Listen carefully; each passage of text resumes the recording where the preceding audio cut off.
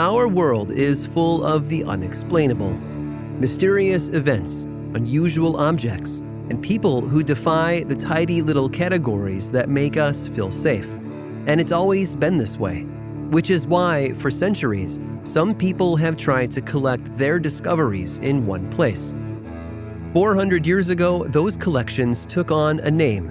In Germany, they called them the Kunstkammer, which means cabinets of curiosities. And all through the 17th, 18th, and 19th centuries, those collections popped up all across Europe and America. These were rooms of wonder, enormous cabinets filled with one-of-a-kind objects that delighted and intrigued the people who collected them. Relics from another age, portraits of significant people, devices of ingenuity and fascination. If there was nothing else like it in the entire world, chances were good that it would end up inside a cabinet of curiosity. I'm Aaron Mahnke. Most days, I'm writing and producing the hit podcast Lore, which is a deep dive into the darker side of history.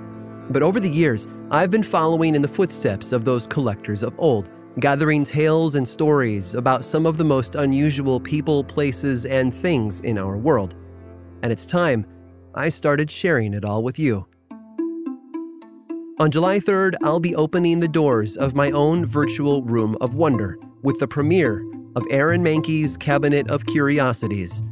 Twice a week, you'll get a guided tour through some of the most bizarre corners of history, from unexplainable moments and coincidences to people and objects that come with unusual backstories.